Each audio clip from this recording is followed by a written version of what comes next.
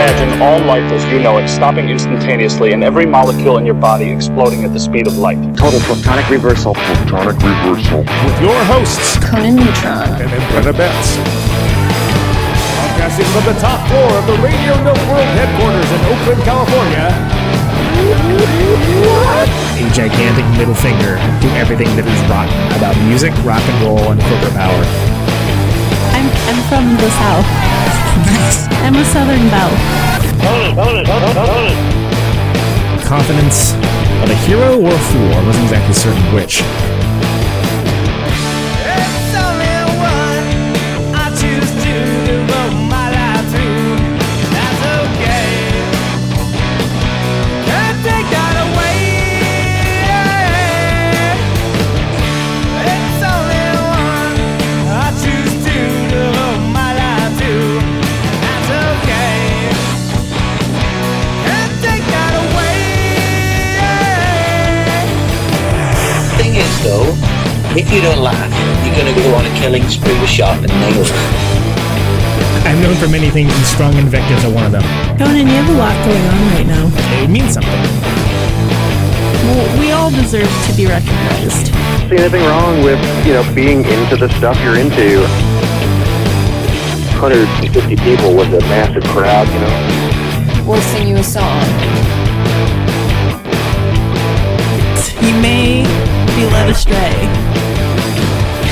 It's only one I choose to devote my life to. That's okay. Can't take that away. It's only one I choose to devote my life to. That's okay. Can't take that away. Do you know that Meatloaf has a Christmas album? What an excellent professional segue that was. Well, I'm very curious about math rock. I kind of know the sound man for Rob Zombie. I'm presenting you the illusion of choice. We will impress you later. Yeah, it's a very good question, and I liked it because it had a beginning, a middle, and an end. Could not be more professional. Get you pumped up. We have answers. I just want to bring something up that I noticed via postings on the internet.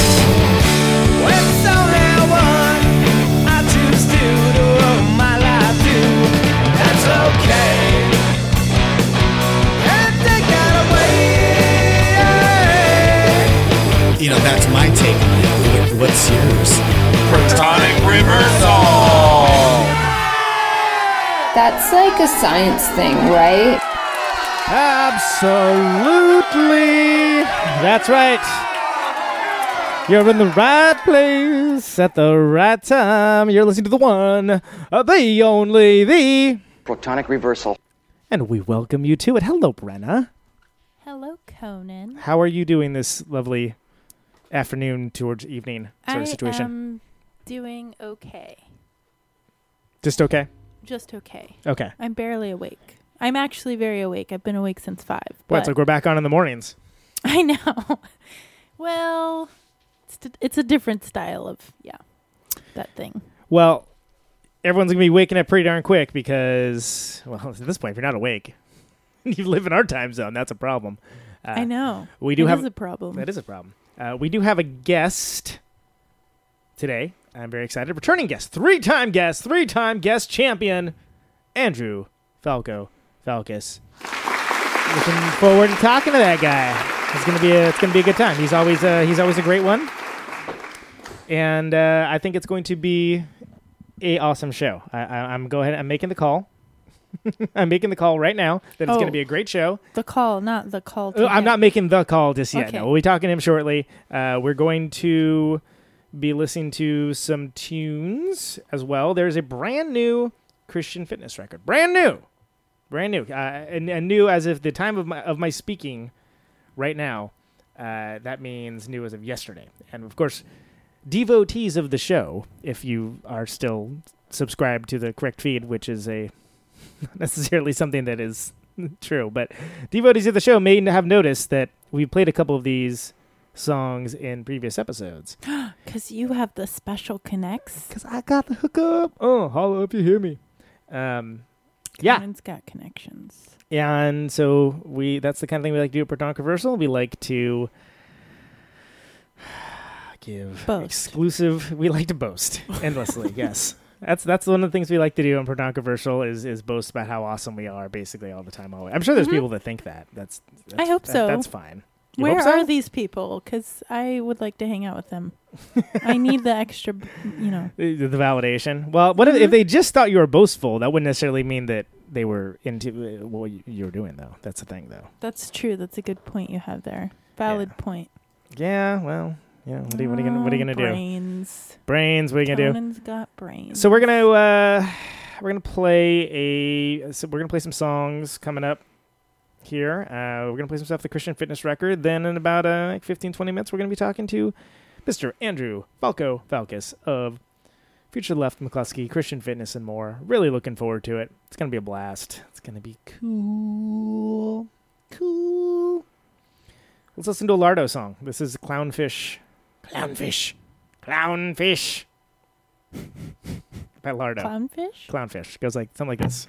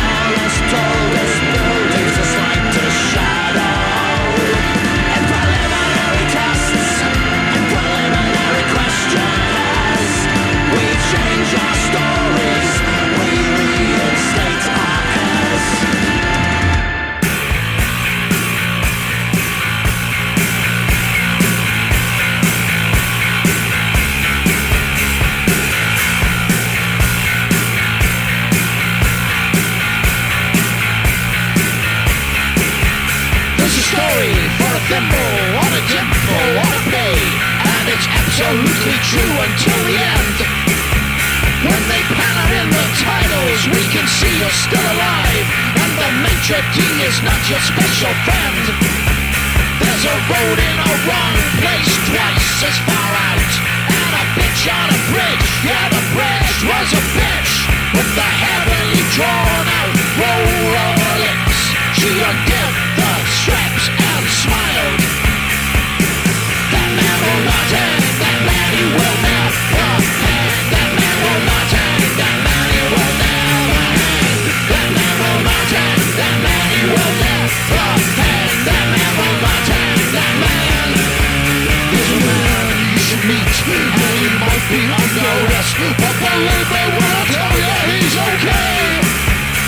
He ran the Mohawk out living rules across the land, and introduced me to the joys of doubt. There's a dream, there's a bomb, there was a story, it was a boring one, but honestly, I tried to stay awake. Born to hang and proud and asked, I base my claim on credit. That man will not end, that man he will never hang. That man will not end, that man he will never hang. That man will not end, that man he will never hang. That man will not end, that man he will never hang. That man will not end, that man he will never hang. That man will not end, that man he will never hang. That man will not end, that man he will never hang. That man will not end, that man. Realized he wanted to have children with this girl. He pulled her to his side and quietly gave away his heart like it was his to give away. Gave away his heart like it was his to give away. Wednesday the studio come knocking. Excuse them, but they need their property. Gave away his heart like it was his to give away. Gave away his heart like it was his to give away. Gave away his heart like it was his to give away. Gave away his heart like it was his to give away. Gave away his heart like it was his to give away. Gave away his heart like it was his to give away. Indeed, that is good old McCluskey. Blast in the past there. With That Man Will Not Hang, that is an old song. An old but endearing song. And that is by the old band of Mr. Andrew Falco Falkous, our guest today. Before that, we had Christian Fitness off of the new one. That was All Ghosts to Medicine Counter 4. That's what the name of that one was. And that is off of the record that is entitled... what's it called? It's called Love Letters in the Age of Steam. Steam. And it's kind of cool. They have kind of like a children's book kind of look to it, the artwork for these records. It's pretty good. And before that, well, that's a good question. What did we have before that? Oh, Lardo. We had Lardo with Clownfish before that. Clownfish. It was a block of songs. Yeah, so there you go. And we are live on RadioNope.com.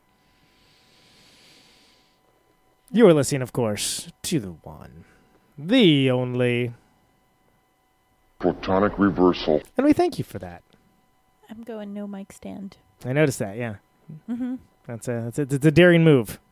But it's a move nonetheless. That I appreciate it. I appreciate it. So, yeah, saw the B. Hamilton record release on last Saturday, I think it was. Yeah. Oh, how was that? It was good. It was awesome. The Raj, their drummer, plays in Once in Future band as well. Once in Future band? Yeah, who are a crazy prog outfit. But they're... I'm suspicious of this. In a good way. Like the good side of prog. Okay. And then there is such a thing. Let's not be jerks about it. Okay. And... yeah, they were fantastic. I mean, they're predictably fantastic. It'd been a venue that I had not been familiar with. The Starlight? Yeah, I've Starlight heard of that Social place. Club. It was cool. I enjoyed it.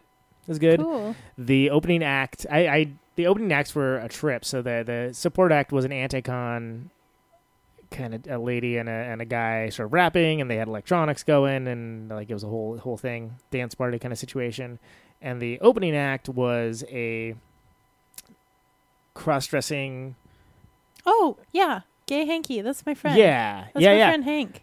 Trip. His name is Guy Henry. Guy Henry. Okay, Yeah. so yeah, and it's it's I kind don't of hard to know if I'm explain. supposed There to are all say these like that. speeches. Blowing the lid off it. There are all these like speeches and kind of soliloquies, if you will. He's actually and been in some really cool bands. That makes sense. It's insane to try to describe what it was, but it was really good. Like, it was like, oh, this is awesome. I would not, if I tried to describe this to somebody, I would not be able to describe this accurately, like in any way, shape, or form. But yeah, I enjoyed it quite a bit. It was just an interesting choice for an opening band. I just remembered a funny thing. Last year in May, I went to an art show that he was at, but I didn't know that he was cross-dressing. Like, Okay. this is a new It's a recent personality development. Okay. thing that, I mean, like, persona that he's been doing. I've known him for several years. And I was looking for him, and I was like, I guess all my friends left. And I left. And then I saw photos on Instagram Not all later. of them. And I was like, oh, he was dressed in drag. I didn't see him because I didn't recognize him. Oh, Rainbow. I didn't know that was a thing at the time. So Yeah, I was guess not, huh? like, I just left.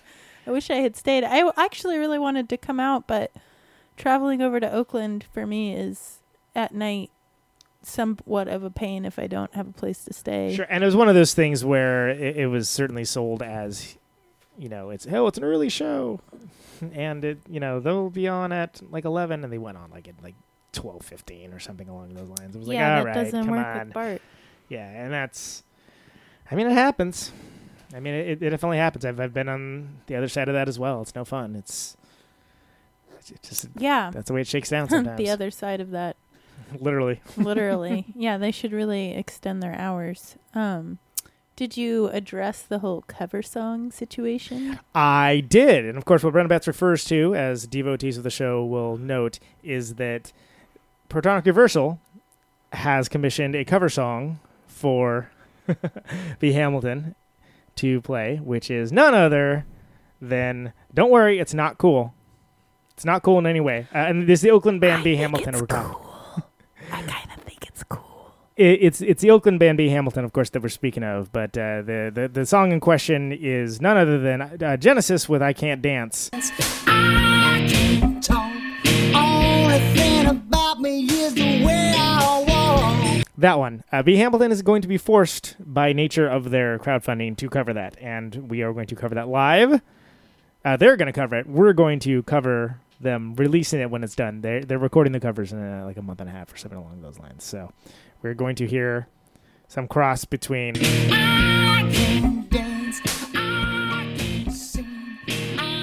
and the more natural dulcet tones, if you will, of B. Hamilton themselves, of course, who have a little bit of a different sound. A little bit. A little bit. Just a little bit. I'm excited to hear how this develops. I'm so glad that you were able to. I don't think it's going to actually sound like a mashup. That would be kind of cool, though. I don't think it's going to sound like that. Probably not. Pony didn't sound like that. It's kind of hard to make Genuine into a punk rock It is.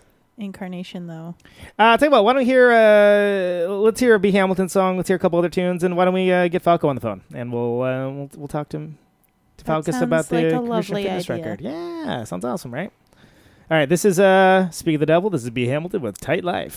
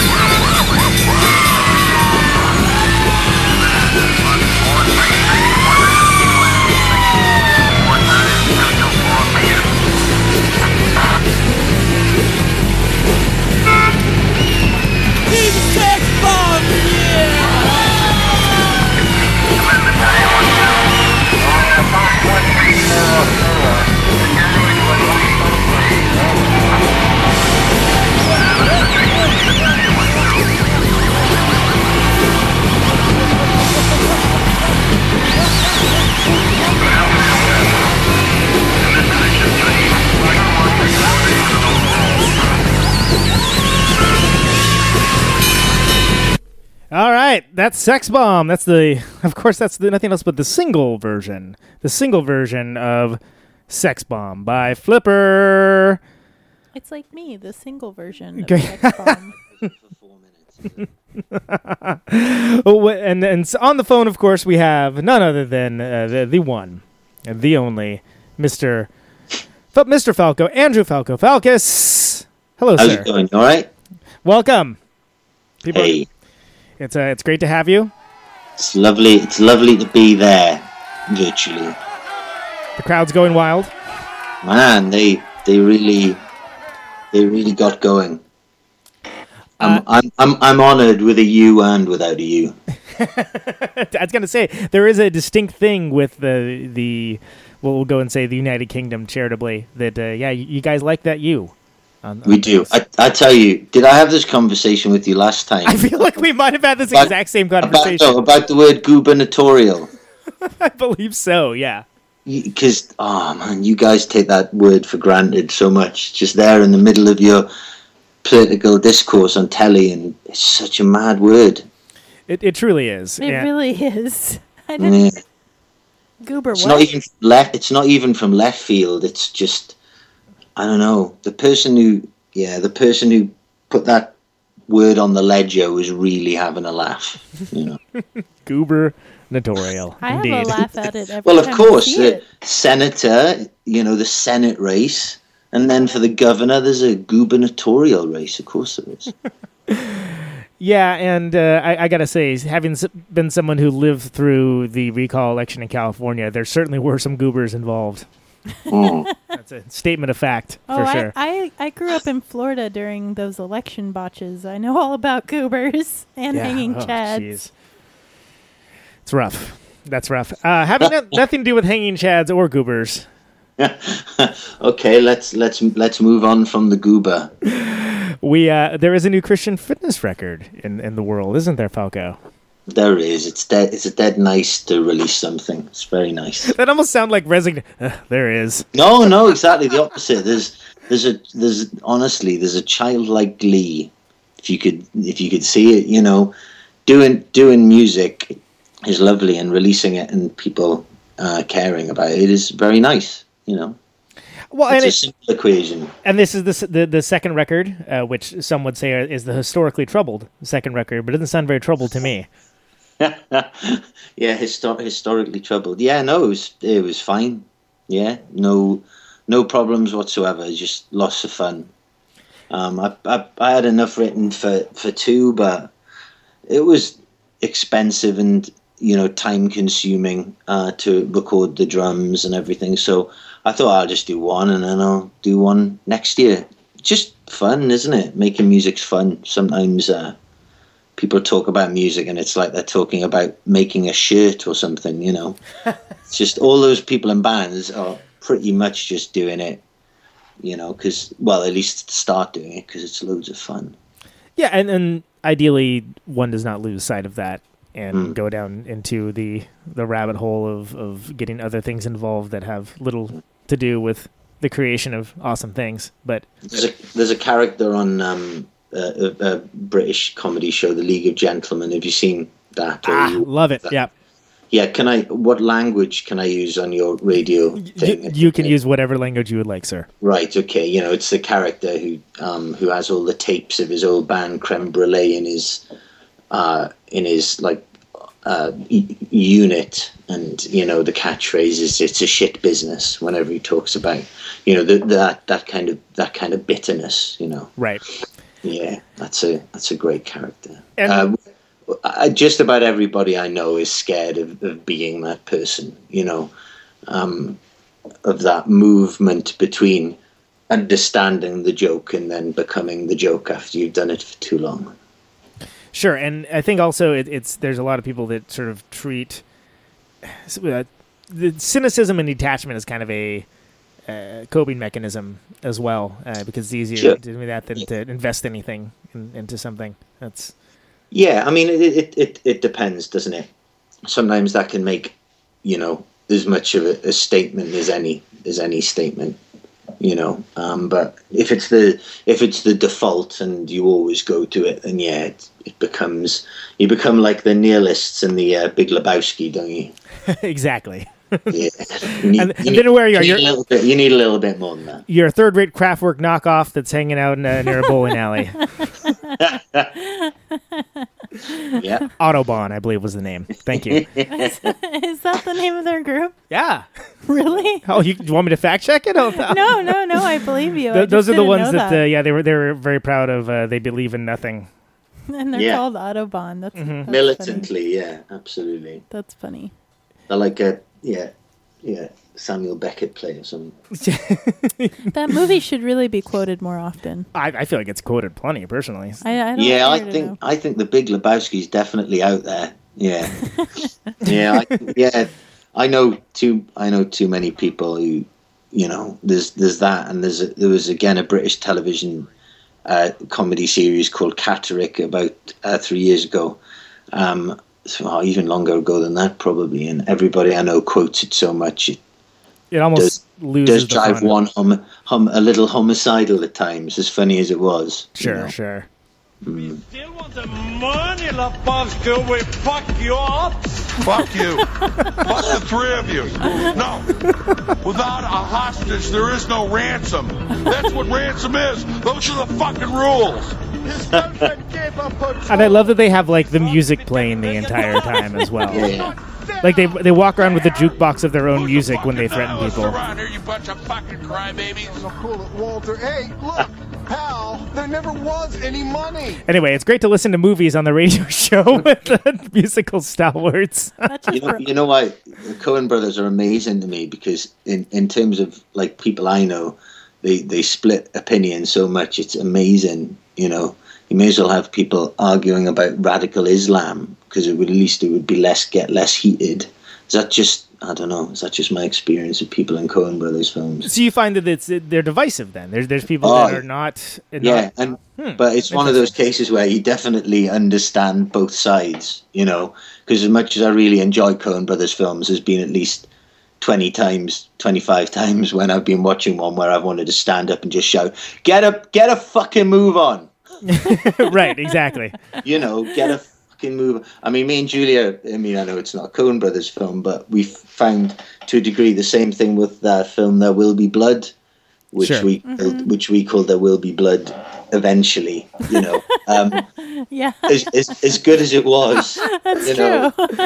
as good as it was, there's a lot of, it's like the gunfighters facing each other at the OK Corral, and imagine that's 2/3 of the film, just you go, no, after you, They're just looking at each other. The laborious glacier-like pace of the movie. I mean, it's a question of making that, stretching that to its, utmost extent, I suppose, but sometimes gets a little, Sorry, I've gone, this is drinking wine for you. I've gone totally off topic, as ever.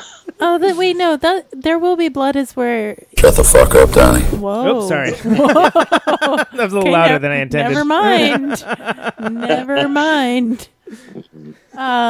that the one where there's the kid that is trying to convert him to his funky religion beliefs, and then towards the end he adopts the kid, and he's just a very ruthless. It's oil times, like right, and then at the end the preacher kid comes to ask him for money or something. Yeah, and weirdly, and we're just gonna tie it together here, there's bowling involved in that scene as well. That's true. That's true. Apparently it all comes back to bowling. Apparently, who knew? I drink your milkshake. And milkshakes as well. Ew. I drink it up. That's gross. It's really grossing me out. It's pretty gross out of context. I really don't like milk that much, and that's just really grossing me out. Wow. Fantastic. So we've already gotten to the good stuff. Moving on. That scene is crazy, though, when that kid comes to ask him moving for on, money. but let's not move on at all and talk about the things we talked about. I just had to say. No, it is. It's a crazy ending. I do agree. There was a long long wait for anything to happen in that movie for sure. But I do enjoy the film. Oh no! Every moment of it is absolute quality. That's not the that's not the complaint. But I don't know. Yeah, it's good. I mean, I gave it a 7, but I'm a very harsh film critic for a person who doesn't. I was gonna say a 7. Jeez, that'd be like man, Shazam or something, and then on the regular IMDb user list. Yeah, I know. There you go. It's my mark scheme, and I'm sticking to it. So, what would you feel is the worst movie that you've seen? That's not a proper movie, not something that was doomed to failure or a purposeful turd such as Sharknado. Not a giant spiders and bikinis kind of. Correct. Yes. That sounds awesome. Right. Yeah. Where's that movie? In a vault somewhere. The worst proper film, which is a film. Correct. Oh, I know what the worst film is. The worst film is that film Kids. That's the worst film. Oh, I never watched that because It's horrible.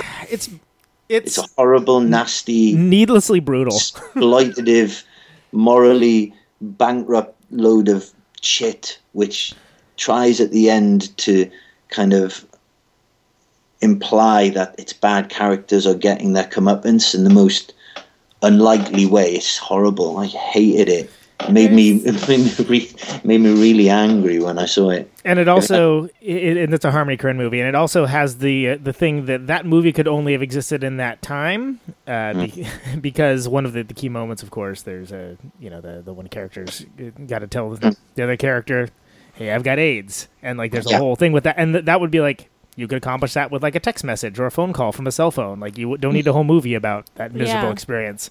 I understand that, but I think I saw it at the time it came out, within a year or so of it coming out, and it just, I don't know. I think it just relentlessly sold that idea of humans being that dead-eyed, and I don't think the people making it believed it for a second. And I don't know. I've got a bit of a thing as well with that kind of cool, casual, enjoyed violence. Something I really struggle to watch. Sure. How do you feel about the work of Todd Solondz then, Happiness and whatnot? Oh, Happiness is a fantastic film. I love that movie. That movie's great. Great. Yeah, I think Happiness is that's a classic. That. Yeah, because I think that one's mean and nasty and pretty brutal as well. But it's different. It's a better film. It kind of falls away, that one, and it. I watched Into the Dollhouse. Was that his first one? Welcome to the Dollhouse. Yes. Welcome to the Dollhouse. Yeah, I can't recall it, but I can recall watching it. It's fine. I don't think it's as good as Happiness. It's No. not as interesting. Yeah. John Chappell in McCluskey. He used to. Sorry, this sounds like a really shit version of a Lemmy anecdote or something. So just interject if it gets too much. John Chappell used to keep an alphabetical list of all the films that he owned and all the films that he'd seen, which he wrote out in pencil in a big file. And whenever he saw a new film in the A's, he'd have to rub out, erase all the films underneath it. Oh my goodness! So he could write in a new A. Wow. No, and he had that in alphabetical order for films, but then he had it also arranged by directors. Whoa. I mean, he was in his early 20s at the time, but it sounds like something an eccentric Victorian ghost would do. Yeah, I was going to say, it doesn't sound like as labor intensive as it is, it doesn't sound like it would yield that much of the results. Because at one stage, I mean, even with my rudimentary computer knowledge, I'm we can make a Excel file, What, did he have some papyrus? What was he writing this on? I mean, but a quill pen. But he was bugging it out. So imagine you get to, I don't know what's the most popular A, I suppose because A or E for the. You'd have to rub, and the was right at the top of the list. You'd have to rub everything out and move it on one. Yeah, what happens when you see Caddyshack 2 or Batman and Robin or something? Some terrible movie. I don't know. Maybe a compromise was found for that. I'm guessing he's not still doing this. Yeah. I don't know. I haven't spoken to him. I was going to say that would be interesting if that was the one thing you did talk about. Hey, remember when you made that list? Oh, great days. Great, in inverted commas, days in inverted commas. And both of the inverted commas in inverted commas. I actually purposefully have not seen Kids because of how awful I've heard, and basically everyone I've ever talked to has told me enough about the movie that I was like, I never need to watch it. But my ex-boyfriend, when I first got together with him, randomly he was like, you know that movie Kids? And I was like, well, yeah, I mean, I know it. And he's like, I'm in that movie. And I was like, excuse me? Wow. Excuse me, what? And there's a montage at the end of the movie where they're showing all these derelict, different scenes of people through the city, I think in New York. And there's like a woman with a shopping cart and a kid sleeping on the sidewalk, like sitting up, but kneeling over with his head like nodding. And he's like all black punk rock. That's my ex-boyfriend nodding off, and they didn't get his permission, and he didn't know he was in the movie until they just went for it. Years later, some girl showed him the movie, and he was like, "Oh my God, that's me!" Harmony Korine, what hast thou wrought? Wow, it's kind of Excuse me, what? I suppose better to be in Kids than in Gummo and not know it. Yeah, exactly. That's or Battle Royale 2. The Deuce. Oh, is that a real thing? Yeah. Oh. Yeah, don't. Oh, well, yeah, go ahead. Watch that. Watch it. Oh no. Watch it and report back. You'll have a gay old time. I just can't watch things that I know are going to be terrible. And I love the original Battle Royale. I think it's utterly fantastic. I can't watch things that are terrible. No, not deliberately. I mean, if it's a guilty pleasure, you like it, you know. I don't know. Yeah, and that's the thing I have a problem with this whole Sharknado phenomenon, which is like honestly, you just said a word. I don't know what it is, and I don't want to know. Honestly, the way you said it, I've got enough confusing me at the minute in this world without having to have was shark something. I don't need whatever that is explained to me. Otherwise, I don't know. Willful ignorance can be a wonderful thing. No, yeah, absolutely. It's important to ignore a huge percentage of things which happen in the world. This is something I'm learning. It's a slow process. No, it is. The second, like, somebody will start telling me about something, whether it's a particular abuse of an animal or and you just go, nope, I'm not reading that news story. I don't need that permeating my cells, you know. Yeah, you can't unsee it. Or somebody's like, there's this great band, and they'll start describing them, and from the physical description, you can tell that your life will be poorer ever here. So anytime somebody even says the name, you condition yourself to have trumpets just playing. So you never get to I need to work on that. That would be that's This is the way I cope with life. It makes it. Do you have a secret? Like, how'd you? So, if someone were to say, "Hey, did you hear that new Stained?" Thing is, you gotta be quick. You gotta be quick, and it's even before the word comes out. It's an instinctive thing. It's like it's like a lizard in his tongue. You know when it's about to happen. And you never. Some people talk about they're sick of some pop artist or whatever, and I suppose it was when I worked in an HMV store one Christmas for a job. I just can blank out bad things if I choose. It's great. I've been asked to write a couple of columns for things, but honestly, it's really difficult to get annoyed about that many things. Right, unless you're specifically going around being annoyed by things, you know? Because there are annoying things. So one thing a week really annoys me on average. Sure. But to be a columnist, you've got to be bloody outraged by 6 things a week. Say. You must just be walking around constantly going... Yeah. You can't believe you can't warm up paninis anymore. It's disgusting.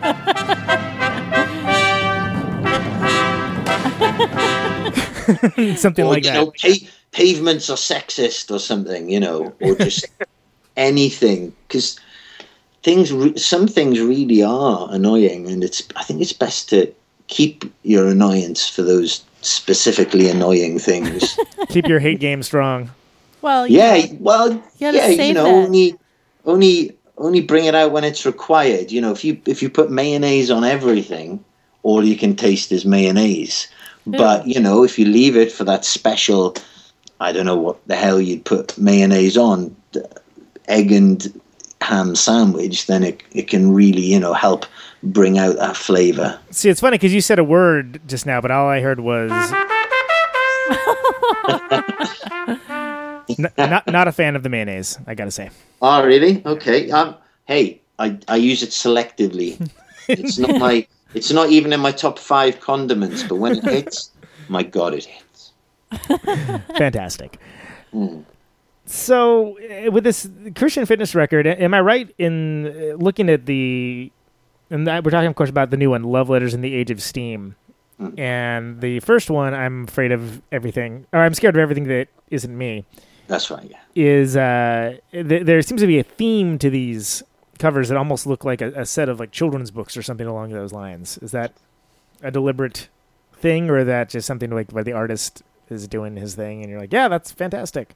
Well, it was an idea, but as you probably know yourself, when you're putting records together, you have loads of ideas about artwork, and most of them just don't work. But I thought, yeah, try and make it look like some books, and that was about the amount of direction I gave, and just something about, you know, things which are modern and ancient at the same time. And then Michael sent through that, so that's him using his talent and doing his job, and very little, very, I mean, everything goes through me, obviously, but that is just, you know, sometimes you just see like a little cover, and it seems to represent on like the page what you put onto a record or a file, and it made me very happy to look at it. Yeah, a little series of children's books, like, you know, like the Chronicles of Narnia or something, except with less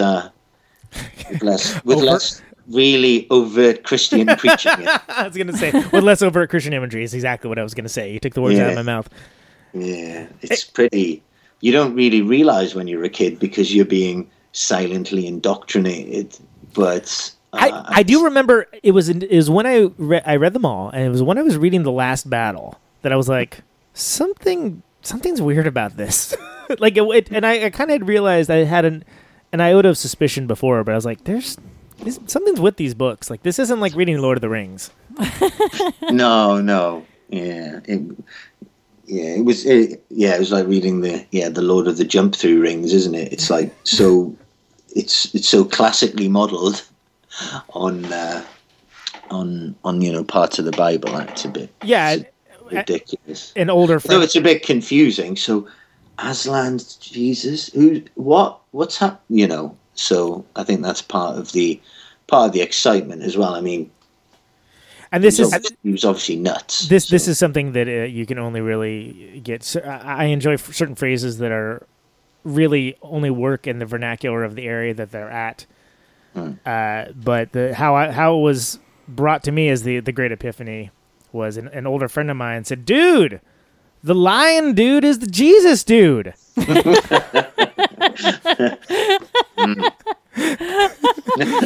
And that's the thing, if it can get through to people with a reading age of 5, then it can get through to fully functioning teenage children, you know?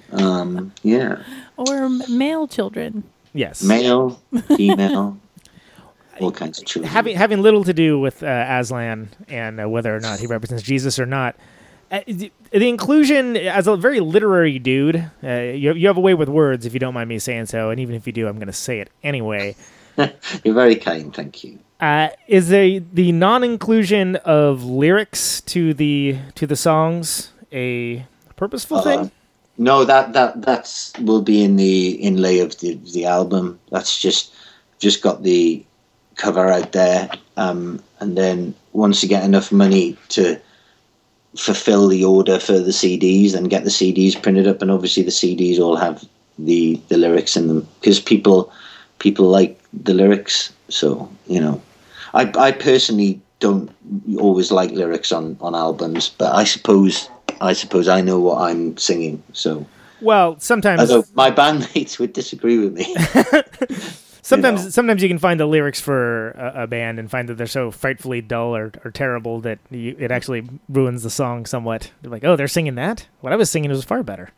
Yeah. I get that, and I get people like the lyrics, but the lyrics are written to, you know, as part of the song, so it's a bit weird when they're taken away from it, you know, just not how they were intended to be, I don't know, just looked at. Because if I look at them, I think, oh, you're a bit weird, you know. Sure, and I always feel like if people don't know, they just think it's about food anyway. So, well, apparently all the songs I write are about balls, according to my wife. Everything's about balls. Everything's about balls. There's a little bit about how I obviously.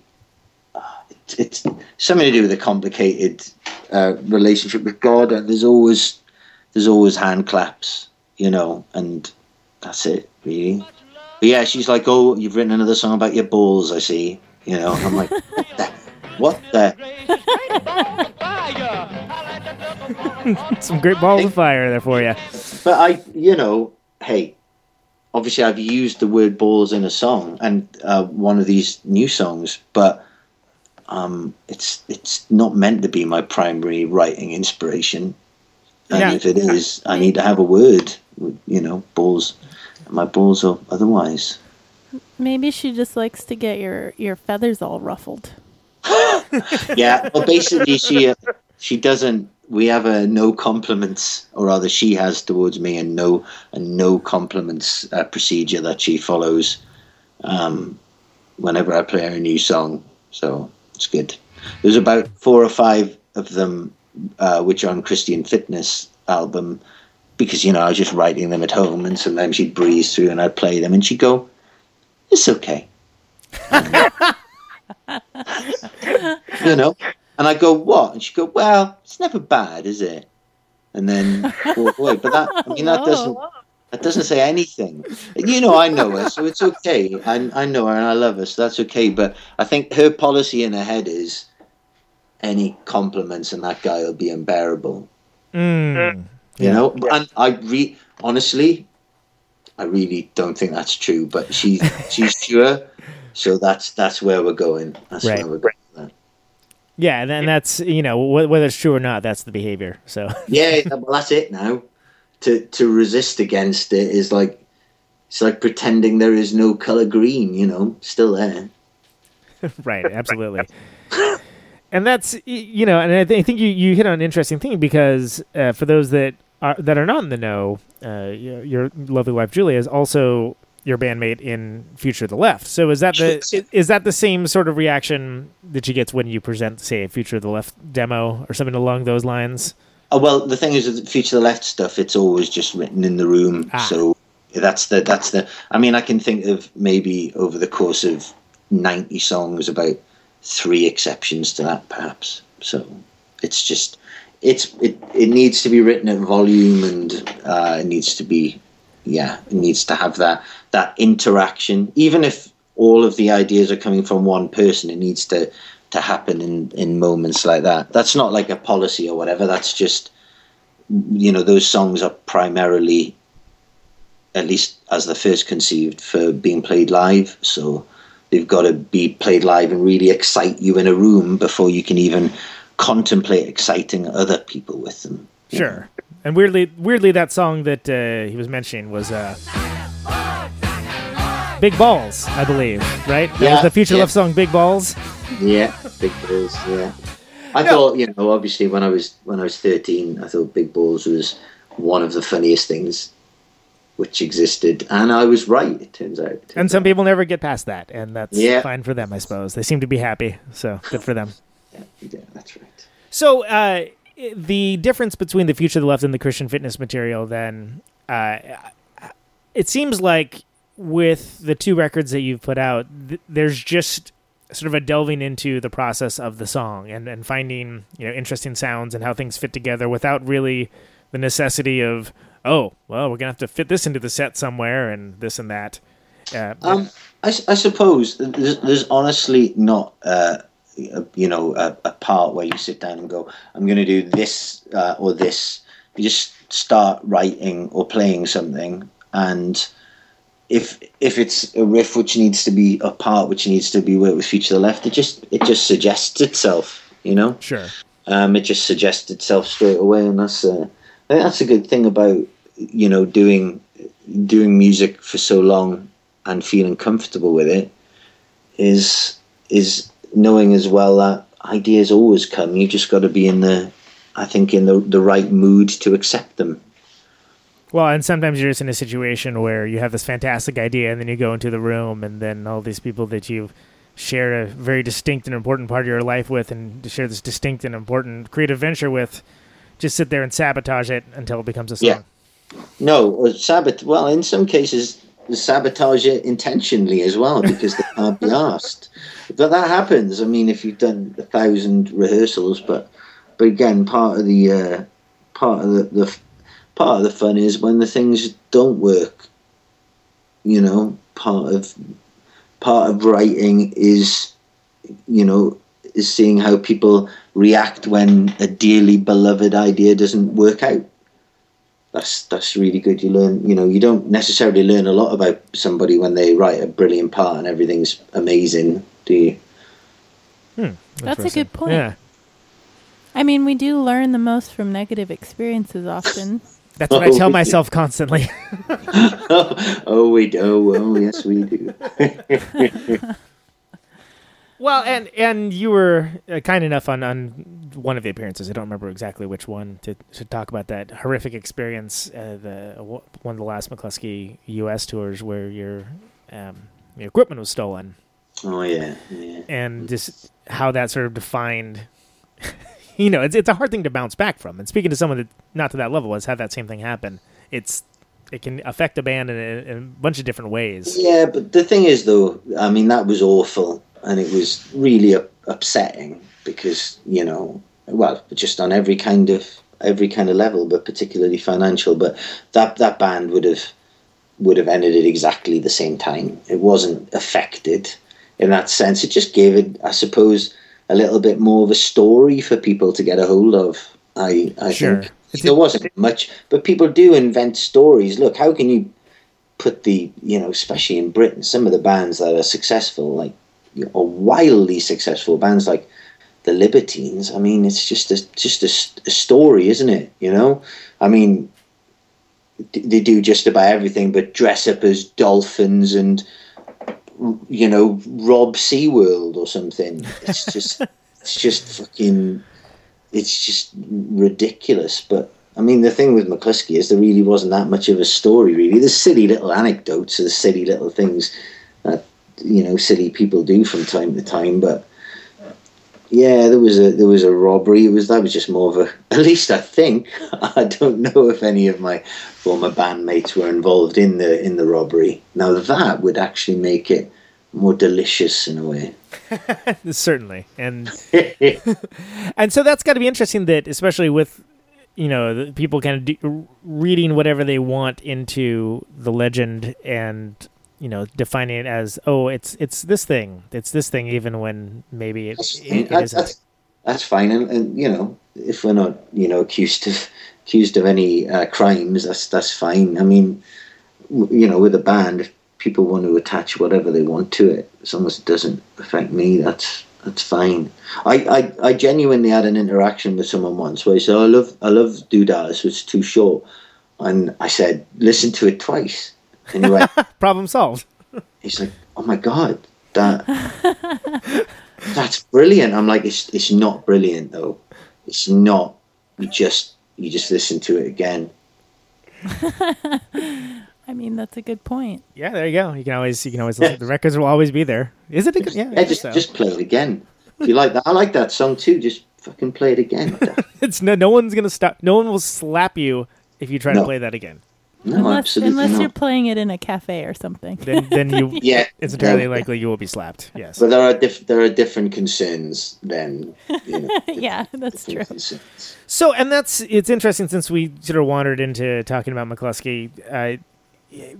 People have resonated with that band that really were not even around and of show-going age, or even you know from the music buying age necessarily, that were not around during that time. And it's interesting to see, for me, to see what sticks and what doesn't, and what people get into and what endures. And I certainly think that, you know, at the time, that it was a very worthy band and very interesting. But is it weird to have people like kind of focus on that as like the thing? It's, you know, it's a little bit annoying sometimes, but most of the time it's fine. So, you know, it's not a lot of people get even to that, you know, to have that much interest, I suppose. And you know what? It's hardly overwhelming. I think that, you know, before you're talking about people who are affected by it, you need to maybe see people who can't walk into a certain kind of club without being, say, recognized or hassled or anything, you know? I'm right here and I can hear you, by the way. Yeah. but you know what? But 6 out of 10. But you know, beyond that, it's generally dead nice. The only time it's annoying is when you release a new record, and that's what people talk about.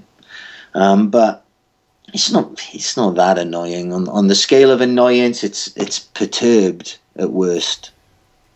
Sure, and it seems like you've taken that, you know, polite interest well in the fact, you know, there was some Future of the Left shows that I saw you guys do a couple of McCluskey songs, but then at that point it's like not like it's a cover really. I mean, 2/3 of the band are playing on stage right there. It is, it isn't. But the thing is with those songs, firstly, people like them. Secondly, it's really fun and easy to play. I mean, there can't be two rock songs which are just stupider and easier to play than Lightsaber, Cocksucker Blues and Tell the Good Intentions. They're just stupid songs. I mean, Lightsaber, Cocksucker Blues is just a whole lot of Rosie sped up. That's all it is, you know. And you know, I never thought about it. Like, no, it's just sped up, and then we did it wrong, and then that was that song, you know. You know, not literally, but that was the way we always looked. But that's the way we always call a song. We always call "She Will Only Bring You Happiness" our Pavement cover. You know, we just laugh at it. You go, "Fucking, this is the prick that sounds like Pavement now." And people like they're joking. It go, "No, this is what we really think it sounds like." You know. Well, and that's so. How weird was it then to do those charity gigs? Where they were great, and then we did a festival over here about a month ago, and that was it was all fun. We raised a lot of money for people, different things, and made a lot of people happy. With things like Future of the Left, we don't get very many well-paying shows, so when we do, we can't afford to do the charity show. If we do a Cardiff charity show, say, and bring in a couple of £1,000 or something for a charity, that's our fee that we're losing, you know, and we can only do that once a year. I don't think it sounds ruthless at all, actually, when you make as little money as we do. But we weren't going to be doing a McCluskey show, so why not do a McCluskey show and raise money for somebody, you know? We're not affecting our own income there. So, you just got to be pragmatic about things, and it's lovely to be able to do something for people. When you know, being in a small band, you don't have to be selfish for once, because you don't have to be watching the bottom line, because, you know, the bottom line is a big bonus, and we're hoping as well to do a show later in the year for a different charity as well. So yeah, you know, do it maybe once or twice a year and have fun, and yeah, as long as we don't lose money, it's nice to do. Well, and it seems like it made a lot of people happy to be able to see those songs and to have. You know what? It was really fucking great as well. You know, it was really great in our own terms. I don't mean I don't mean an unequivocally great experience for all of mankind and culture. I mean, for us, it was really good fun, and it was at least as good as it had been before, and better as far as I'm concerned. And certainly, I'm fitter now. I can play for longer. Sure. We did. I mean, the sets were 20 songs. McCluskey never played for longer than 15. And they weren't 20 songs given polite consideration either. They were, 20 songs that we kicked the shit out of. So it was great. 9.9. No, I'm not going to give it a point. 10 out of 10. That's what that was. Fantastic, and it's for a good cause too. Yeah, amazing. Good causes. Good causes, yeah. And then we made a little bit of money. The festival we did this summer as well, which was. I made more money from that one show than I made from a year of touring in McCluskey. Still, don't expect that to be that much money, considering that I once worked out my hourly rate when I was in that band, just because it's interesting to, that's to depressing. do that kind of thing. And it was 9 pence. Which I'm not great with currency conversion, but I'm going to go ahead and charitably say that's not a living wage. 14 cents an hour, I think. Yeah, I made the mistake of doing that one time, and I was really bummed out. It's pretty funny stuff. That but money doesn't mean anything. I used to do. Yeah, it's funny. I always say money doesn't mean anything to all my creditors, and they don't react that well to it. Sorry, go ahead, Falco. No, I totally forgot where I was. I laughed at your joke, and then my mind reset. That seems to happen a lot around here. Yeah. That happens to me. Well, and so, but all right. So there's the Christian Fitness Records, and Future of the Left is still playing, but on a sort of ad hoc, as needed sort of basis. There isn't any large Future of the Left endeavors that are currently on deck. There's going to be an album, hopefully early next year. That's the plan. Oh, fantastic! Yeah, about two thirds written. We just don't get. It would be a lot quicker, but we just don't get much chance to rehearse. With we did have an album recording scheduled, and Jack got jury duty. So, so we couldn't get out of that. So that delayed that. Maybe that'll be for the best. I don't know. But I've got all the basic things you need for an album now. We've got, 15 songs or something. So if we get another 10 we really like, then we'll go in there and have fun with it. Well, it is about having fun. Ultimately, you should be doing it if you're not enjoying it, right? Well, it really is. I mean, obviously, there are tense moments when you're close to something which is potentially really good, and it's not quite happening.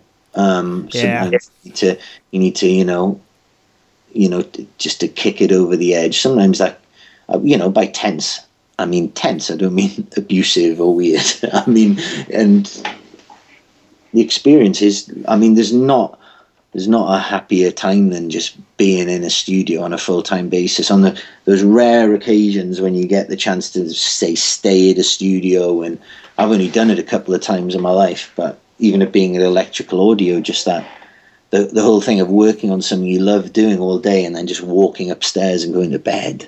Yeah. And you've had to do the crappiest day jobs in the world. That's just mind-blowing. It's mind-blowing. And you wake up the next morning and you go, oh, I'm going to work doing this thing that I love. It's a really great experience. So that hopefully later this year, record it, December or January. We'll probably, unless I have a major lottery win, have to do some kind of crowdfunding thing for it again. But that worked really well last time, so I hope it works really well this time as well. I was going to say that did seem to work okay for you guys. And what was your experience as far as, the prerequisite backlash and just other negatives for it? I didn't. The negatives are that it's not as easy as you think it is. And you need to be really careful with small print with companies you deal with. And if you've got the time, always send stuff out yourself. We were both working full time at the time, and so we couldn't necessarily commit to that But I mean, even over the last few years, I've sent out personally about 6,000 packages, you know, and in all that time, I think I've had 3 go missing. You know, that whole thing, the checks in the post, or we did post it. I've had 3 go missing in that time, and we dealt with a company for our postage where we were getting like 5% going missing. It was just, jeez. It was just it's a shocking experience because you know you don't want to let people down. You know, it's easy enough to let somebody down by being a shit band rather than not sending out this. Sending out their stupid fucking poster, you know what I mean? So sure, it's like it's a matter of pride. You don't give somebody bad service unless they deserve it. You know? Good point. Indeed. Fair point. Yeah. Good life ethos. Thanks a lot. So then, well, and I noticed also there's a blog. And there seems to be some movement towards writing of some kind. There is. I'm working on just a couple of things at the minute, and the reason I set up the blog is that a friend of mine's starting some kind of literary website or something, and he asked for something like a submission, and I sent him something, and he said he'd like to use it, and so I sent him kind of set up that blog in awaiting that, but it just hasn't happened yet. So I always do. I get excited and jump the gun. That always happens. I get the album mastered. I listen to it through twice, and I get even the merest hint of artwork through, and I release the album. You know, right. I'm an absolute idiot. You know, when do we do it? We do it when's the earliest we can do it at 9 o'clock? We do it then, because that's the whole thing. Can we do it at 8:59? Yeah, you know, you record a new song. You just want to play it to someone. Yeah, it's hard. Listen to the song. Listen to this. Listen to it. Listen to it again. Listen to it. Yeah. Well, and it seems like that it's working out okay for you for as far as connecting with people directly, you know, through the power of the internet and social networking and whatnot. But do you find that? I mean, clearly, we live in a world now where there isn't these larger outlets where people kind of find things. People kind of find things with these scattered, crazed, broken down, small worlds that are largely composed of their friends group or like whatever influencers that they happen to be. And what's the biggest change you think that you've seen from that? I genuinely didn't understand the question. it wove a pattern through my mind, and I thought it was headed down one alley, but then it went right down I don't know where, and got lost down a storm drain. I don't know where it went. I've been accused of worse. I would imagine, you beastly fellow. Yeah, so I guess what I was trying to say is that stuff is different now than it used to be. And that's right, baby. And what do you find? What do you find are the biggest changes for you, and what that means? Music-wise, well, speaking of. At this moment in time, I'm been lucky enough to have not done a crappy. Well, I say crappy. That's unfair. I've done some decent jobs, and I've met some really nice people doing them. But I've been lucky enough not to have to do that for about a year, because of a combination of money I've made doing things and also a tax rebate. It's, nice. Yeah. Well, I don't know, though. There is something which gives you self-respect about actually paying tax, I think, It shows that your earnings are high enough to fully engage with society. So for me, a tax rebate it's a double-edged sword in that regard. But it's been great to take, when you're doing a job, and I've been lucky enough probably since I was 20 to probably spend about 3 years of that time not having to work because of music things. And it's an amazing experience to be able to do it, to have, all day to all that time trying to take advantage of it. It's very, very lucky, because I used to get so frustrating even doing my last job. You just want to read a book and you'd end up reading 40 minutes a day or something, and wanting to fucking explode something. But this won't last forever, but it's really good. I'm just spending all day writing music and other things and reading books and going for runs, because I know in about 6 months' time I'll have my head in a photocopier somewhere, weeping softly until it eventually electrocutes me. Oh, One can hope not. Don't get me that. I meant that whole bit to sound a lot happier than it eventually did. My natural melancholy got in the way. What I'm basically saying is everything's pretty good at the minute. So carry on, just trying to make good things and keep your health, and it's about all you can ask for. Sure, and then it seems like you're putting out the good work as well, and it seems like it has an audience, and it does. Yeah, it's really a great thing. Nice. I mean, it would be, God. I mean, even we talk about this. It would be nice if it was slightly bigger, but if it isn't, then it just isn't, is it? So we talk about it how it would be nice if it was slightly bigger. I don't think I've had that conversation. You came into that clause late. Yeah. I guess everybody said that from time to time, and that's why obtuse angles were invented. Absolutely. If you just look at it the right way. You look at it in the correct light. See, you can see it as sex, or you can see it as, an act of geometric unification. It's not the ocean of the motion, the motion. It's the angle of the boat. Yeah, it's the It's something along those lines for sure. Yeah. Well, and so, and you spoke earlier about there was.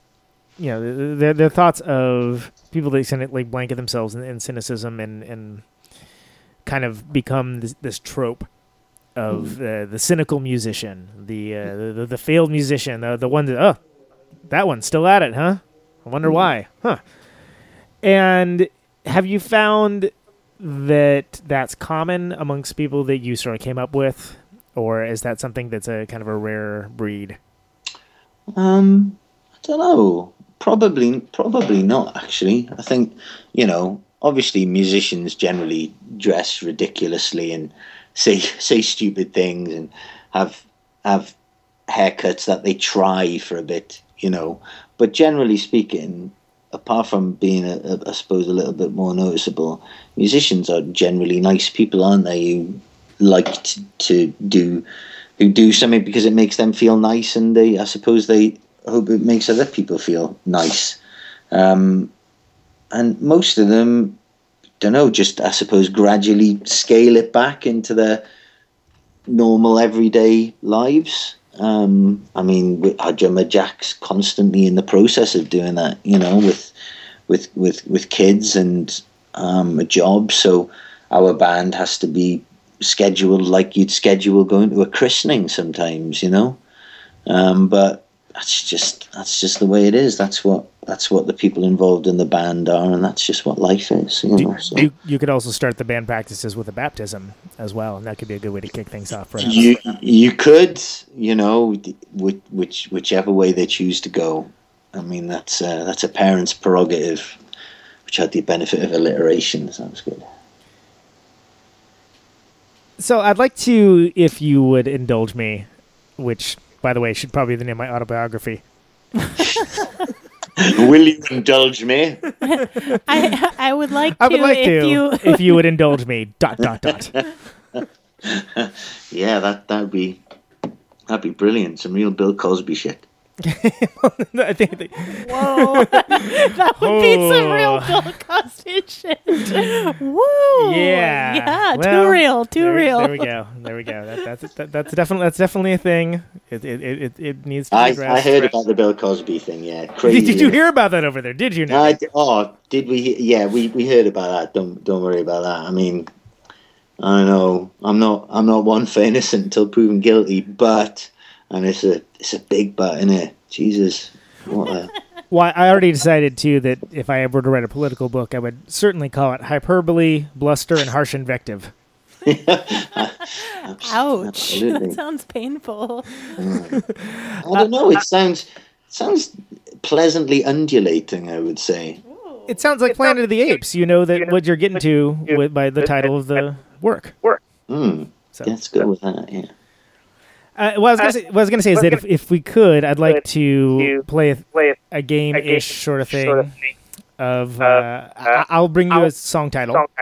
Okay. And if you could tell me what you were thinking of with that song, or if there's some interesting story or some kind of side note. You can try this. We'll try it, but I don't know. I did this kind of thing once before, and it fell a bit flat. But let's try and defeat that. Well, if it sucks, don't worry. I'm going to bail the hell out of it. So okay, good. Just use your judgment. That's good. The song on the first Future Left record, Suddenly It's a Folk Song. Mm-hmm. I couldn't tell you what it's about. I can't remember, but I do know the title is from a song that Peter Sellers sang in a film. Can't remember which film it is now. I'd have to Google it. I can't remember. But Peter Sellers sings it in a film. And that title just stuck with me. And then, I don't know, if you've got a title like that, it starts with something which sounds as though it should mean something. And then, after a while, after it's assigned to a song, the song just takes on that meaning. It's hard to accurately describe, It's not, songs aren't things like The Sky is Blue, these provable absolutes. Or rather, the sky appears to be blue. Right, it's right. Reflection. Yeah, but let's not go too deeply into the science. But yeah, so it's so I can't really tell you what the song is about, but I do remember Peter Sellers, which makes me think of Dr. Strangelove, and so that's a good feeling. Sure. How about Failed Olympic Bid? Oh well, that one's pretty literal. It was obviously in imagining a situation where London hadn't won the bid for the Olympics, and as a result, all the different scenarios which would come off from that. The thing with that song is we did it in a session for Radio 1 for the quote unquote punk show, and there's some lyrics in that song. The first one says, "I've got a hole for Sebastian Coe." Sebastian Coe being a quite famous British middle distance runner in the 80s. He won lots of gold medals and things. And he's head of the British Olympic Committee, whatever it is. And he was instrumental in London getting that bid. And he's a bit of a Tory fucker at the best of times. But I got a hold for Sebastian Coe. Saddam Hussein won't be needing it now. They removed that from the broadcast. They removed Sebastian Coe because they felt that the attack on him was bizarre. And then there was a part in the song later on where it says a heart disease ward underwritten by McDonald's, and they took out the reference to McDonald's because they felt that with a balanced diet, McDonald's wasn't guaranteed to give you heart disease. This is on the punk show. Wow, this is on the punk show. You're like, yeah, but I don't know. It just wow. Yeah. That's were they a sponsor? I mean, was that the concern? Well, the thing is, the BBC, who are still the finest broadcasting, finest broadcasting company in the world, at least to the best of my knowledge and allied with my tastes, are so shit scared of what the Conservative government could at that stage and will continue to do with them now. They tread on eggshells, in terms of offending people. It's I did a Alan as a Cowboy Killer at a John Peel session in 2003 or whatever the hell it was, and the song Alan as a Cowboy Killer, the engineer said we couldn't record it because the lyrics were obviously about paedophilia. Huh. Which was news to me. You know. I mean, you shouldn't take everything anyway. But and that's one of the other ones that was actually on the list. So Alan as a Cowboy Killer. But let me reiterate. That was for the fucking John Peel show. Yeah, right. So what I just said is funny on a couple of levels. Right. Yeah. Yeah. Anyway, depending on what you know about John Peel. I get the reference. Yeah. Okay. And yeah, that's interesting, huh? Yeah, it was just just one of those quirks which happen, I suppose, where real life rushes up to your band and shakes its hand and says, "Hi, I'm real life. I'm weird," and then fucks off again. How about Armenia Eritrea? Arming Eritrea. Well, I just loved the sound of the title "Arming Eritrea" for a start. It's got a rhythm and an exoticness to it straight away. I mean, obviously the idea of arming Eritrea. It's like giving somebody the means to destroy themselves. I suppose that's what that is. That's what the whole idea of that song is. But it isn't really thought about any more deeply than that. It's just when songs happen, they just happen, and the words which end up tied to the different bits just end up being right. And if they're not right, you change them around. There's not a lot of thought goes into the lyrics. So it's with some exceptions, but just have a beer and throw them down at the last minute, and then sing them, and then an odd line won't work, and so try something else, and then it's fine. It's just loads of, for me at least, it's loads of fun like that. Sometimes it's a bit more pressure if it's been a song you've been counting on for ages or something, a song that could be special, at least in your own terms, then you can get a bit tense. But most of the time it's really good fun. You just got this thing the thing which didn't exist until you started to put it on tape or Pro Tools 2 hours ago, and suddenly you're just making noises over it, and in an hour's time it could be this really special entity which didn't exist before. I love that feeling. I don't understand why musicians don't talk about that all the time, because it's amazing. It's such a, I don't want to say it's a drug. I'm not a total dick, but it's an amazing feeling, and that's what musicians should be going on about all the time. We wrote this song the other day, and I felt like my head was going to fly off. Right. For me. Instead, they're maybe I'm crazy. I don't know, but maybe I'm not. Instead, they're always going off about their balls, and it's like you're always going on about their balls. Yeah, no, that's my focus. Apparently, that's what I hear. That's my focus. That's my Camelot.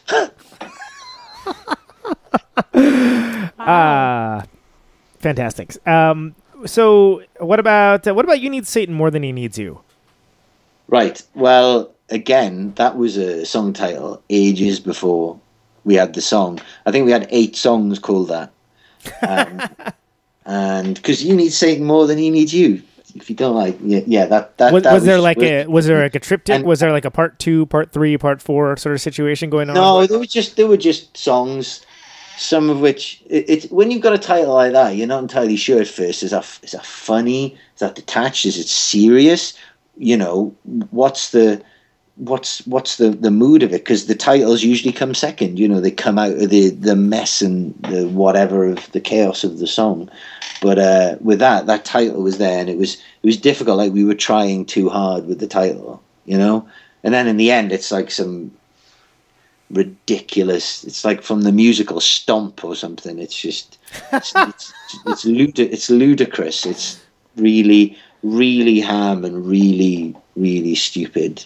But really good. It's I don't know. It's like an argument with someone who they're acting really stupidly, but you think they might be intelligent, so you don't get involved. You know, there's just something about that song. It's got it's sounds like a pig in a war. Nice. And how about Manchasm? Honestly, we were just messing on. That's how that song was written. That was just messing on. That's all that was. And then you had that, and you're like, yeah, play that and sing about Colin. Yeah, let's do that. And at the end, you're like, oh, I think we've written a song. You know, right. You listen back to it, and you go, I don't really want it to, but that just works, doesn't it? And it's just one of those times. I mean, you don't get with the best intention, and even with everybody on, you don't always get those kind of movements. But I'd never played a keyboard before. That was the first time I ever played a keyboard, and so it was just weird touching some keys in a different way, you know. And that song just happened. It was and loads of fun as well. You know, you don't take yourself that seriously as a band if you're playing with other bands, but that was a one where we found somebody to come in and listen to the song. You know, listen to our song. I work in a rehearsal rooms. Fuck off. Listen to our song. We've never done this before. We will never do this again. Listen to our song, right? And at the end he goes, yeah, that's pretty good actually. And you're like, yeah, I know. There you go. Now get out, because nobody listens to us for this, you know. But it's just one of those, you know, moments where you know you've done, where you leave the room knowing that something which has certainly enriched your life a lot has just come to existence in those moments. And I don't know, with Manchasm, the lives of up to 1,394 people, I would think. Nice. What about Johnny Burrell Afterlife? That title was I think Jimmy came up with that title, but I couldn't tell you what I was thinking when I wrote that, apart from just you know, I've got Julia again. She doesn't think that song is about my balls, but she does think that song is about me, because I have physically a big head, you know. So how big is it? Yeah, it's kind of big head sized. Yeah, pretty. If you can imagine a head, like a watermelon. No, like a no. Come on now, no. Brenna, come on. Sure. Anyway, yeah, but it's a big head. I tell Julia I only married her because she's got a little head, a little pea head. So we have a normal head kid. You have a chance of it evening out. Yeah, but obviously that's a lie, so it doesn't really resonate with any truth. But Kelson had quite a big head as well when he was in the band, so we were scared that a lot of the audience would lose perspective, you know, because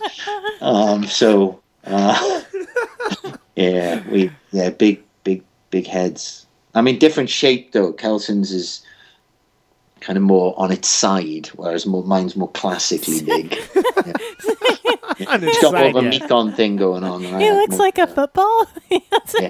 No, you know, that exaggerates it a bit. Kelson is I say this as a deeply heterosexual man. Kelson is a very attractive. Yeah, he's a handsome dude. Yeah, he looks like he's a straddling Viking style man, albeit one who's shit with time. With a football head. But no, you see, that's harsh. Yeah. Oh, I feel as if I haven't so much dug a hole as I dug the hole. The press to the hole. I dug the hole. You just gave me the shovel. That's all. Yeah, I gave you the shovel. And, yeah, wow. It'll be a headline on Tiny Mixtapes tomorrow, I'm sure. But quite a big head, quite a literally big headed band in that sense. So last one of these that I would ask you, and the one that on the first album that I was most fascinated by for Christian Fitness was, of course, Carthage Must Be Destroyed, but we went over that already and what that meant. So the one I was kind of concerned with, not concerned is the wrong word. Concern's a good word, isn't it? Because it's all in the tone. Falco, I'm a little concerned about this song title. The feel-good hit of the second trimester. Yeah. What's that all about then? You choose the ones. I don't know. I can't remember. It's just, I think, to be quite honest with you, it was imagining being a baby. Because there's quite a few babies around our lives at the minute, different people having them as they do, in loving and some non-loving relationships. It just, I'd obviously, the way stuff works with me is it just gradually, it bounces off my massive head for a while, and then it just eventually pervades my consciousness. So if I hear the word trimester 50 times over the course of 2 months, sooner or later I write a song with trimester in the title, you know. Sure. I'm like I'm like a really sodden area of grass. I just absorb it. And so yeah, I think I'm pretty sure that the vocal performance, if we can call it that, on that song was me listening back to the song for the first time and going, that, you know, not writing down any words or anything and just doing that. Half the songs on that album are pretty much just like that, which might sound lazy, but when I tried to redo the vocals with lyrics that I'd written out, it sounded like a man reading from a lyric sheet, you know. Rather than a rock and roll song where, I mean, while I was recording those songs, I was a crazy person leaping around my living room, probably out of my mind on 5% lager, you know. So as a result, the performances have that spirit, you know. I remember being asked by somebody, you know, how do you make a really lo-fi sounding recording? You go, well, you just make it, right. Just make it in a lo-fi way, and they look at you like, oh my god, you know, is there a Pro Tools plug-in for that? No, there's not. You don't. Yeah. Maybe that's where your fortune can come from. You can make a Pro Tools plug-in to make things sound lo-fi. That's a good idea. Yeah, the Shambles Tron. takes out all the bottom end and makes the singer sing deliberately one note sharp. Makes everything sound like it's recorded on a $20 Radio Shack microphone. Yeah. Or like a demo by any band who tell you they're influenced by Pavement. Oh. Pavement's good. Just because you're influenced by Pavement doesn't mean that you can't buy a fucking tuner pedal. Right, exactly. Please. And actually, in one of my old bands, we actually had a tuning pedal that that nobody actually used, that we would just keep with us, and we would leave it on stage for bands. Like as a totem or something. No, we would bring it up to the stage and be like, here, you might want to use this. Oh, that's not nice. Well, hey, neither was the music. I mean, let's be clear, it was a kindness. Isn't it? But, I mean, for me, like, whenever there's like a young band, if you've got any advice for us, buy a tuning pedal, stop playing Sweet Child of Mine while your singer's tuning in between songs. Stop. Don't tell them your MySpace page, you know. Don't tell people the song title. Don't do it. Never. If people don't know you should it should be a rule. Do not tell people the song title, you know. Because it just comes across as, this song is called You Don't Know and You're Gonna Forget. You don't know and you're gonna forget every single one. It's just, but more than anything, buy a tuner pedal, please. You know, just fucking buy a tuner. It's good advice, really. But it's really simple, isn't it? Though it's really simple. Effects generally whatever, but just, even if you're going to be out of tune, at least you should know you're out of tune.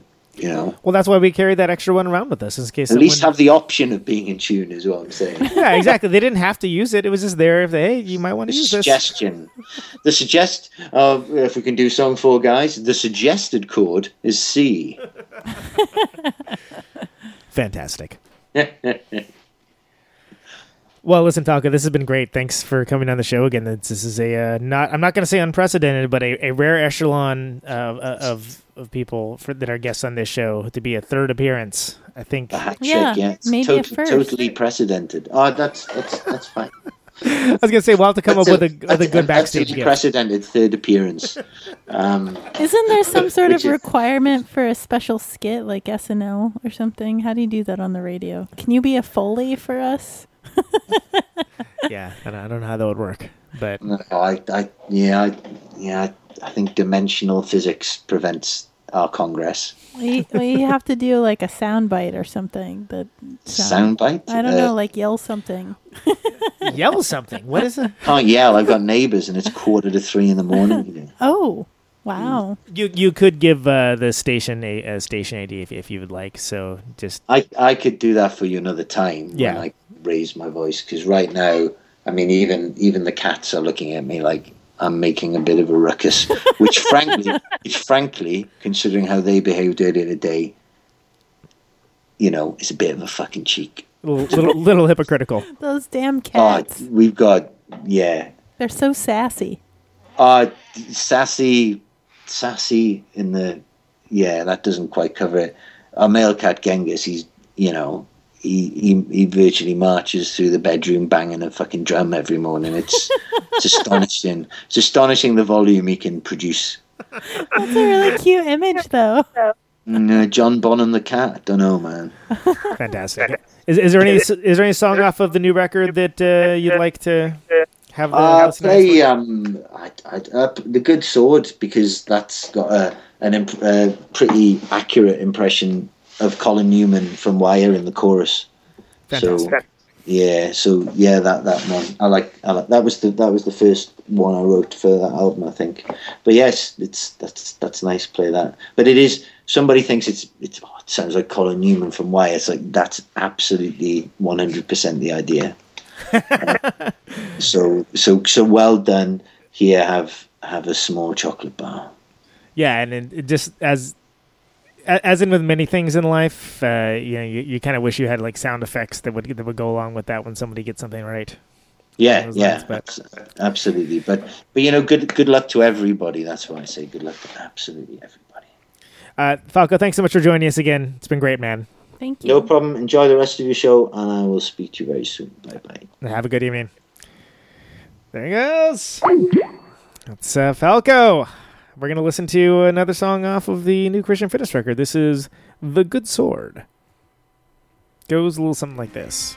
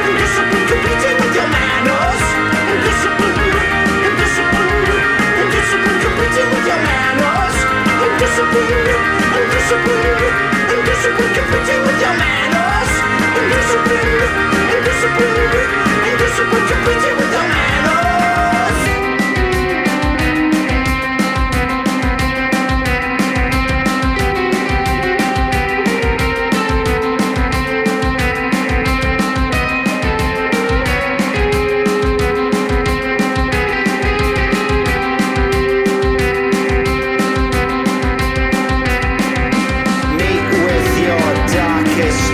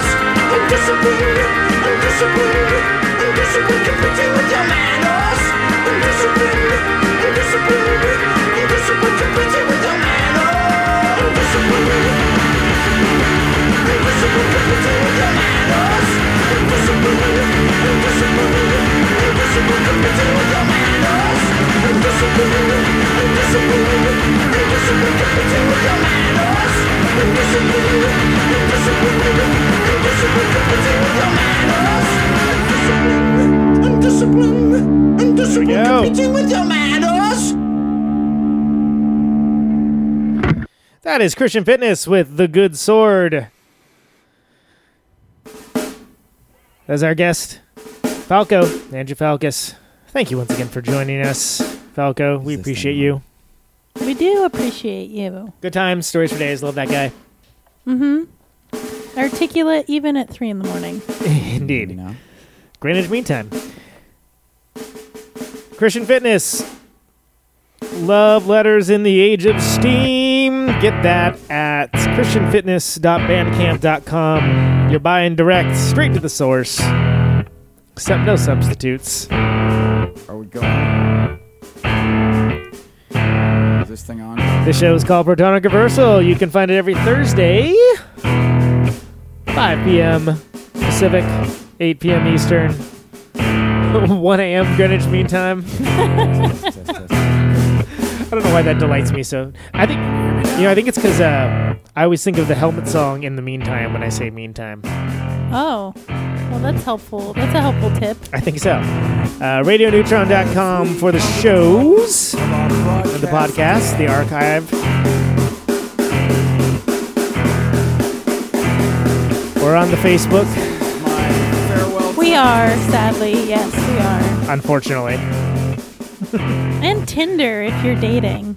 There you go. Get on that Tinder. Mr. and Mrs. America. Troll people. Go find with no conscience. Chuck from Love Moon's profile. Blow up Jordan's phone. The sound of my voice. What else we got? Oh, next week, David Yao. Genius Lizard. Should be fun. Looking forward to it. And of course, all the great tunes and laughs that you've come to expect from this show. We thank you for listening. Ionize the air. Get it added on Thank you. iTunes. Subscribe. I'm assuming if you're hearing this, you've already subscribed, unless you're a new listener, in which case, welcome. There's a whole lot more episodes than this. This microphone turns sound Everything into else, electricity. I think that's good, right? Yeah. Cool. Can you hear me now? Check you later. Thanks for listening. Out on Route 128, dark and lonely. I got my radio on. Can you hear me now? Can you hear me now?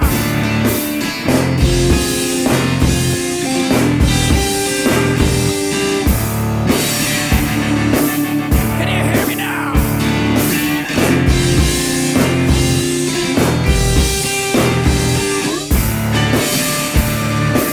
Can you hear me now? See the radio.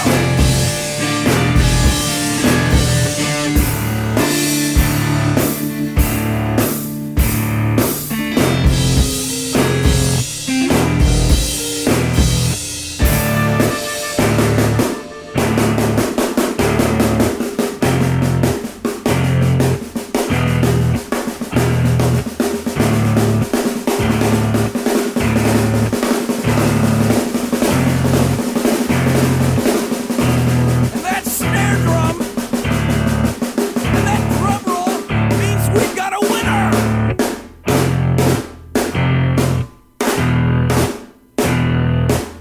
If you're the fifth caller, or any caller at all,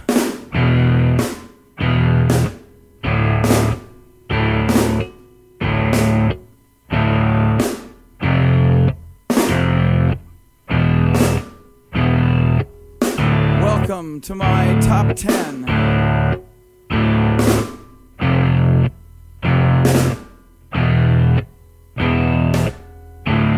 I'd like to thank our sponsor. But we haven't got a sponsor. Not if you were the last man on earth.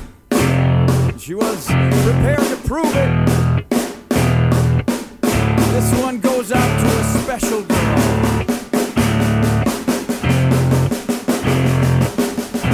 But there is no special girl.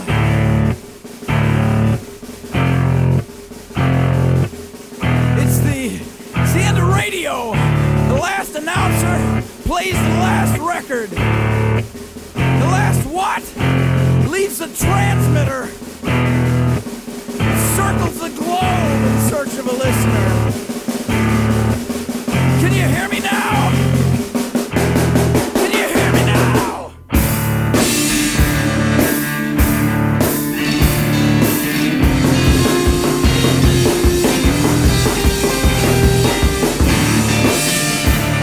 Can you hear me now?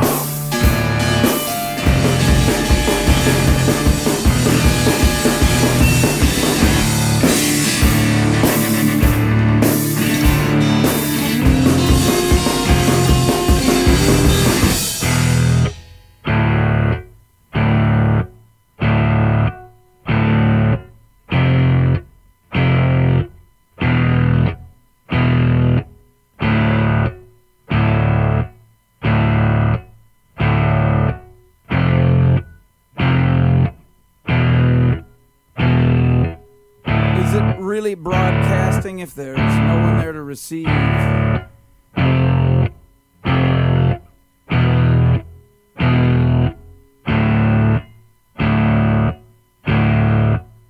It's the end of radio.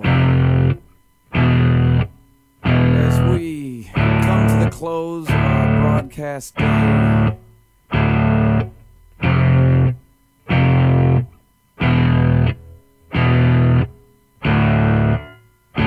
got my radio on.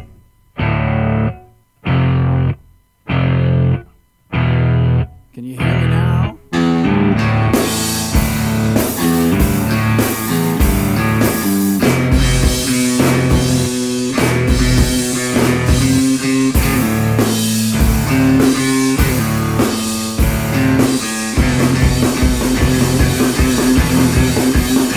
you hear me now?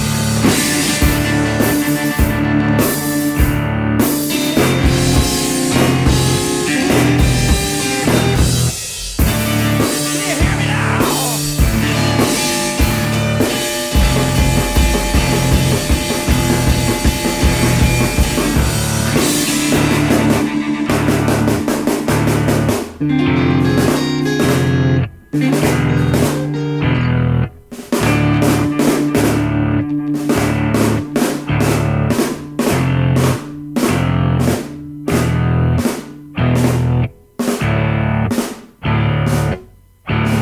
This is a test! If this had been a real emergency,